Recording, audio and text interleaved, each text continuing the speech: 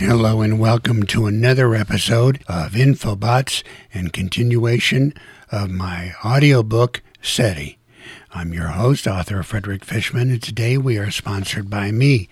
So for links to all my books, apparel, and gear, go to my main website at Infobots.com, spelled with 2 T's at the end. That's Infobots.com. You can also help us out and show your support by visiting our Patreon page at patreon.com/Infobots podcast. And please check out our new educational membership website packed with numerous multimedia elements about the animal kingdom at animals, that's plural, animals-central.com. That's animals-central.com. Okay, let's get started.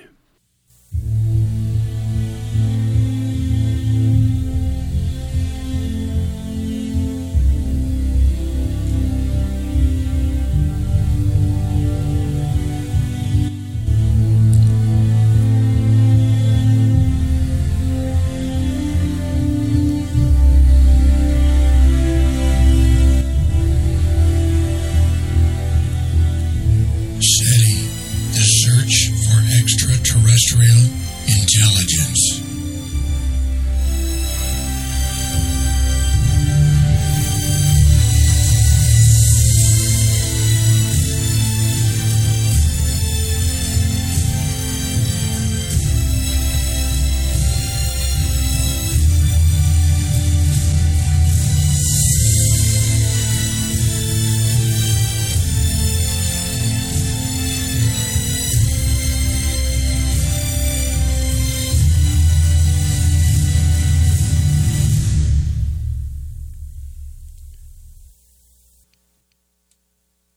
Chapter 4.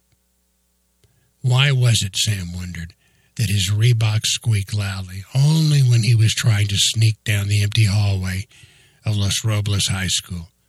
He tried to lighten his step as he passed down past the administration office and walked toward the next hallway. He passed row upon row of beige steel lockers and heard teachers calling off roll or describe something that they thought was humorous or exciting on television the previous night. Sam looked straight ahead as he tried to step quickly rather than walk and thumping all the way. He imagined for an instant that he had the ability to float smoothly and gently above the splattered vinyl asbestos tile floor. It would be wonderful to sail just millimeters off the surface, the perfect control of pitch, yaw, and roll. But the sound of his biology teacher's voice brought him back to reality. He must have been 100 feet, although it seemed like 1,000, from the double doors of the biology auditorium and lab. He slowed as he approached the door. 5 feet, 2 feet, then finally 1 foot from the door. He stopped short. He looked at his watch. 8:45 a.m. He was 30 minutes late, and for the third time this school year. The session was just 2 months old, and this time he was really in for it. Perhaps this time he could slink in. His teacher, Mr. Timmerman, was so engrossed in his own universe when he was lecturing that he barely noticed any movement 10 feet beyond his thick glasses. Sam put his eye close to the crack in the door. He watched the middle-aged, bespectacled man with the disheveled hair turn away from the classroom and toward the blackboard. This was his chance. As he reached for the door, a near catastrophe occurred. His thick biology textbook was on its way down to the floor in a certain loud crash. But Sam's quick reflexes saved what would have been the definitive announcement that Sam Alexander had arrived. Sam opened the door and stepped in. He held the door as it closed behind him. Turning toward the class, he sensed that all eyes were riveted on him.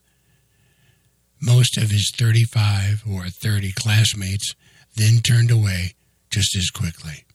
Sam looked toward the blackboard. Timmerman was still engaged. He tiptoed down the aisle and concentrated on grabbing the remaining open seat in the middle of the class. He thought it was best to approach from the rear. At the back of the class, he passed the punks. Instead of the typical laid-back Southern California dress, black leather and black jeans were well-worn rock band T-shirts. That was the standard punk issue that year. One of the most menacing-looking punks, Dozier, grabbed Sam's arm. Sam didn't resist as he stopped dead. His route was blocked by Dozier's leg. Dozier looked Sam up and down, spending most of his observation time on Sam's wild Hawaiian shirt. Dozier pulled Sam closer. "Hey, man, that's truly a rad shirt you got on there," Dozier whispered. "Thanks, I appreciate that from such an illustrious fashion critic as yourself," Sam replied. He pulled his arm away sharply and quickly reached his chair. He looked across the room. A red-headed, green-eyed beauty gave him a big smile. Sam paused and gave her a nod. Timmerman, scribbling and diagramming madly at the blackboard, droned on. "It is at this point that the starch compounds are transformed into usable energy by ATP." Sam slid into his chair. Without turning, Timmerman asked, "And just what might that new substance be, Samuel?" Timmerman turned quickly on his heels and leaned against his combination lab table and lectern. Sam sank into his chair, his book still in his lap. He turned white. He seemed lost. Looking around the room, he saw the smiles, he heard the snickers, and felt the general pleasure that his classmates were having at his expense. He squirmed under Timmerman's gaze. He looked toward the cute red-headed girl, Lisa Marie. Her head was down. Suddenly, she looked sympathetically towards Sam. He heard the snickering, the whispering, and felt the eyes on him again. My God, he thought, the cruelty of kids his age. His thoughts slowed his response to his now approaching teacher. What was that, Mr. Timmerman?" Sam asked plaintively. There were a few more chuckles. Sam heard Dozier chortle. "Duh, where am I, Coach? Did we win?" Two of the greasy friends nearby whispered. Timmerman stopped midway from the front of the classroom and looked over at Dozier. "Mr. Dozier, at least Mr. Alexander is passing this course. As to you, you're just on the edge of failing this course." Dozier glared at Timmerman. He did not like to be embarrassed or humiliated in front of his peers. This time, their snickering was directed at Dozier. Timmerman looked down at Sam. "ATP transforms." He gestured to Sam to finish the sentence. "ATP transfers starch to sugar." Sensing the victory of the forces of good over evil, his classmates began to cheer and shout approval. Timmerman held up his hands. "Okay, silence. Let's have calm in here while I talk to Sam." Sam apprehensively stared at his teacher. "Sam, that's correct. Now, just one more simple question. You're late again. What is your creative excuse this time?" Sam looked into Timmerman's eyes. The truth was definitely necessary here. In a nanosecond, he determined that his teacher would receive any carefully concocted scenario with unmitigated scorn. "In other words, Sam," he said to himself, "no bullshit. No matter how incredible or ridiculous his explanation would be to his teachers and his classmates, Sam would tell the truth." His face sagged. "If I told you, Mr. Timmerman, you wouldn't believe me. You'd think I was nuts."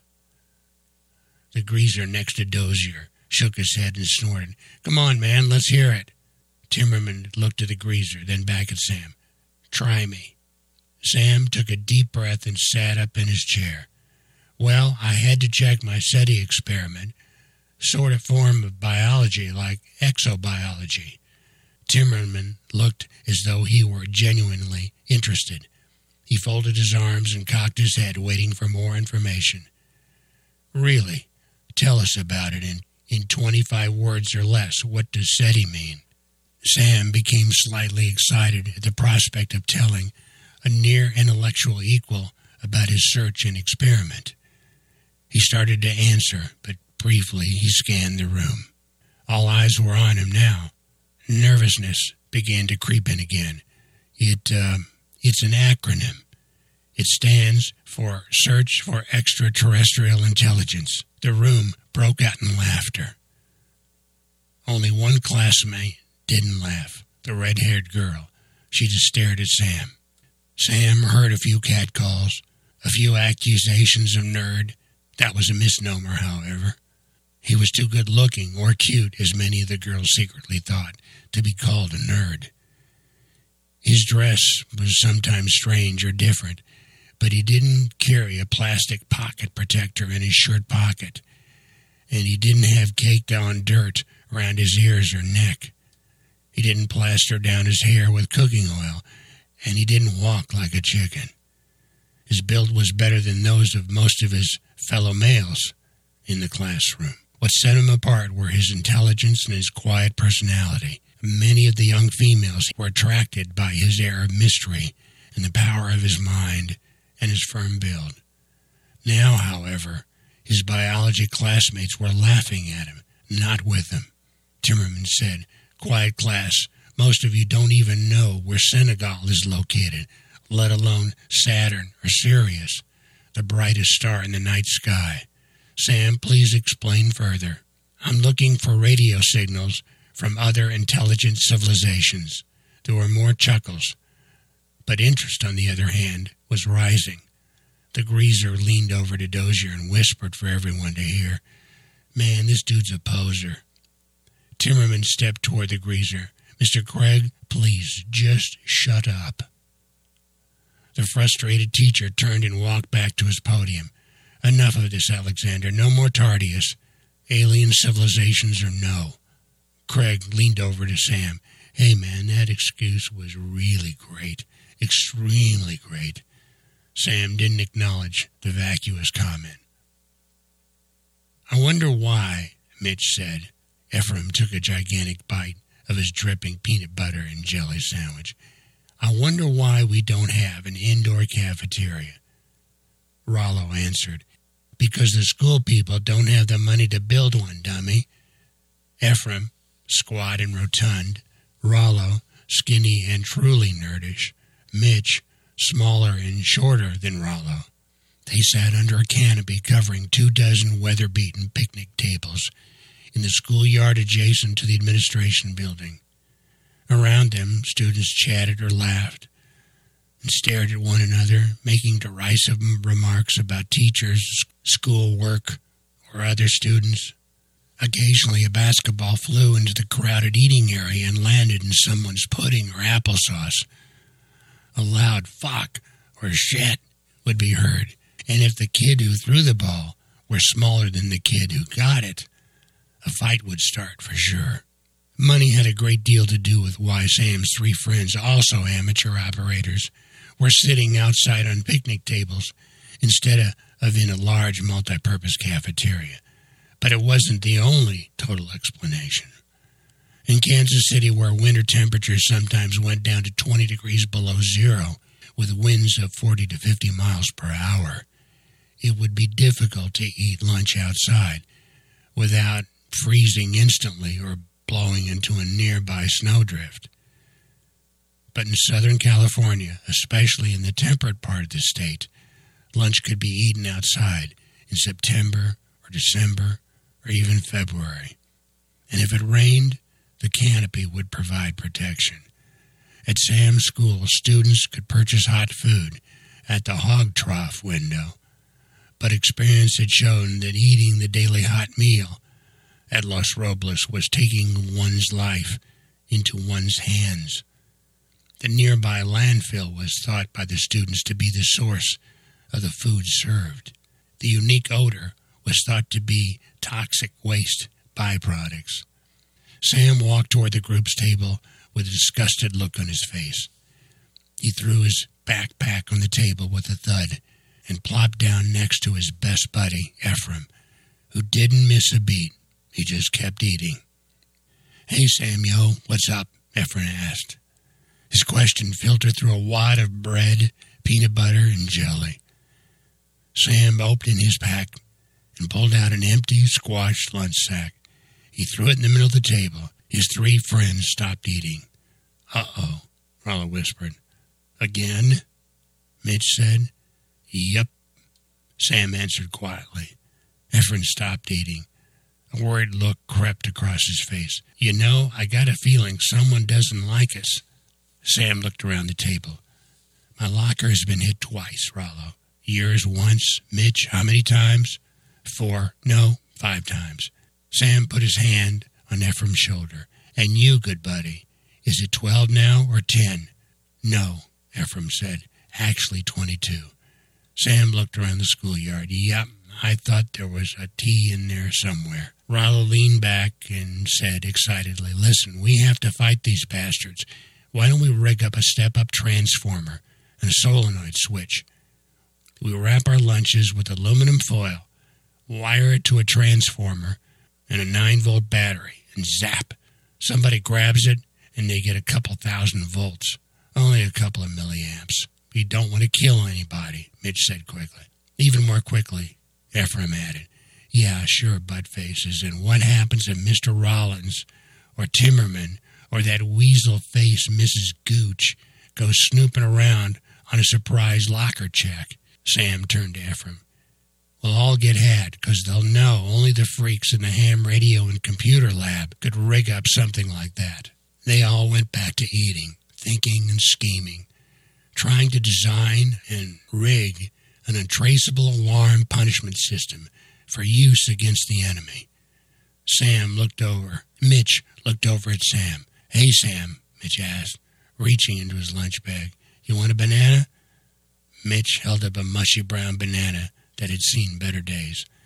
My mom always gives me one. She say it'll keep my potassium up and keep me regular. Ephraim laughed. Will it keep your dick up, too? Rollo suddenly looked at Mitch and scooted several inches away. You got diarrhea. No, anal vapor. Mitch shoved the banana in Rollo's face. It's for constipation, not diarrhea, you fool. Ephraim dropped his sandwich. You guys, please, I'm trying to eat, Mitch said. Shit, Motormouth, nothing stops you ever from eating. Sam swung his legs under the table, leaned on his elbows, and whispered, The hell with eating. Ephraim gave Sam a dirty look. Sam said quietly, Listen, fellow Electron and DX chasers, I think I may have hit the mother lode last night with my SETI search. Ephraim completely ignored Sam. I wonder who is doing this to us, guys. Why is my locker being hit more than yours? Mitch and Rollo, however, leaned toward Sam. Sam tried to ignore Ephraim. I pulled out the data from an overnight stop search alarm message, Sam said. Then he opened his backpack and pulled out the crumpled computer printout generated by his SETI computer. Sam looked straight ahead, his expression turning from contemplation to fear. Color drained from his face. Sam continued as he pointed to the pronounced spike jutting upward on the graph. If you look at the intensity of the spike in comparison to the background noise along the line of... Ephraim held up his hand and said weakly, I think I know who smashed your lunch, Samuel. Sam was about to give Ephraim a shot in the arm with a swift fist for interrupting an explanation of radio signals sent by an extraterrestrial civilization. But when he looked past Ephraim, he saw that he would have to deal with a more immediate pressing problem. Looming over and ever closer Sam was the punk Dozier and his unkempt and tough guy friend, the less than brilliant Craig. Man, those two looked like they just stepped out of a mosh pit, Rollo whispered. Dozier sat next to Ephraim and gave him a toothy, evil grin. Hey, Butterbutt, what's happening? Craig roared with laughter. Dozier grinned again and looked at Sam, then smiled, and that turned into a sneer. Yeah. The last word trailed off as Dozier looked at the computer printout. Then he grabbed it. Sam's face turned red. Hey, Dozier, he protested. He started to move, but Craig held him firmly in place. Sit down, geek. Ephraim, Rollo, and Mitch squirmed. A small crowd began to move toward the confrontation. As usual, trouble invariably switched on an unspoken communications link among students, telling them that a fight was about to begin. Sam's face was flushed with anger as 3 scared, stunned friends waited for the first blow to be thrown. Hey, man, we just want to talk, Dozier squinted at the graft. He turned it upside down, then sideways. "What is this shit, anyway?" "It's a graft for Rollins' science class," Sam said sharply. Craig leaned closer to Sam. "Hey, man, why you want to take that science shit for? Why don't you take something useful like woodworking?" "Man, I made a great pen holder for my dad. That son of a bitch is so tough, my old man uses it to prop up the air conditioning he got in his garage workshop." Dozier tossed the chart back to Sam. Sam stuffed it into his backpack. Dozier looked directly at Ephraim. Ephraim's body quivered with fear. The sweet taste of peanut butter had turned into the coppery taste of panic, fear, and terror. Mission accomplished. Dozier turned back to Sam. "Why so uptight, Alexander? I just want to congratulate you on that most bitchin' excuse you gave Timmerman this morning." Craig chimed in. "Awesome. Can I talk to these space dudes you're talking to?" Sam turned and looked up at Craig. He replied coldly, "I haven't found them yet, so there's no one to talk to." Dozier shook his finger under Sam's nose. "Now don't you be lying to me, man." Craig put his hands on his hips. "Hey, man, the guy's a poser. It was just a bullshit excuse. There ain't no space people. There ain't no space people." Sam sat silently, staring up at Craig. Then he turned back to Dozier. Dozier stared back. Timmerman made Dozier look foolish in front of the class, and Dozier blamed Sam. Dozier stood up and stretched. "Well, buddy," he said, putting his arm around Craig, "Timmerman believed, so what the hell? More power to the guy." He gave Sam a hard slap on the back. Sam stiffened. Under the table, he began to ball his hand into a fist. He had to use all of his willpower to keep from jumping up and popping Dozier in the mouth. Sam knew that with this tardiness record, getting into a fight now would not be a good idea, so he held back. Ephraim looked up and softly said to Dozier, "You want some of my sandwich?" Dozier stretched and yawned and rubbed his stomach. He stepped up to Sam and looked into Sam's eyes. "No thanks, I already ate." Craig turned away from the table and grabbed Dozier's arm. "Come on, man, let's split. Enough of this shit." Dozier followed, but not before making a last remark. "See you burly dudes later." Sam and his friends watched the punks walk away. Terrified, Ephraim looked at Mitch. "For a while there, I thought we were dead meat." Mitch answered, "Not with four of us sitting here, dip doofus." Sam watched Dozier and Craig melt into the mass of students. Ephraim turned to Sam and held his sandwich up to his friend's face. "Samuel, you want some of my sandwich?" Sam turned and stared blankly at Ephraim.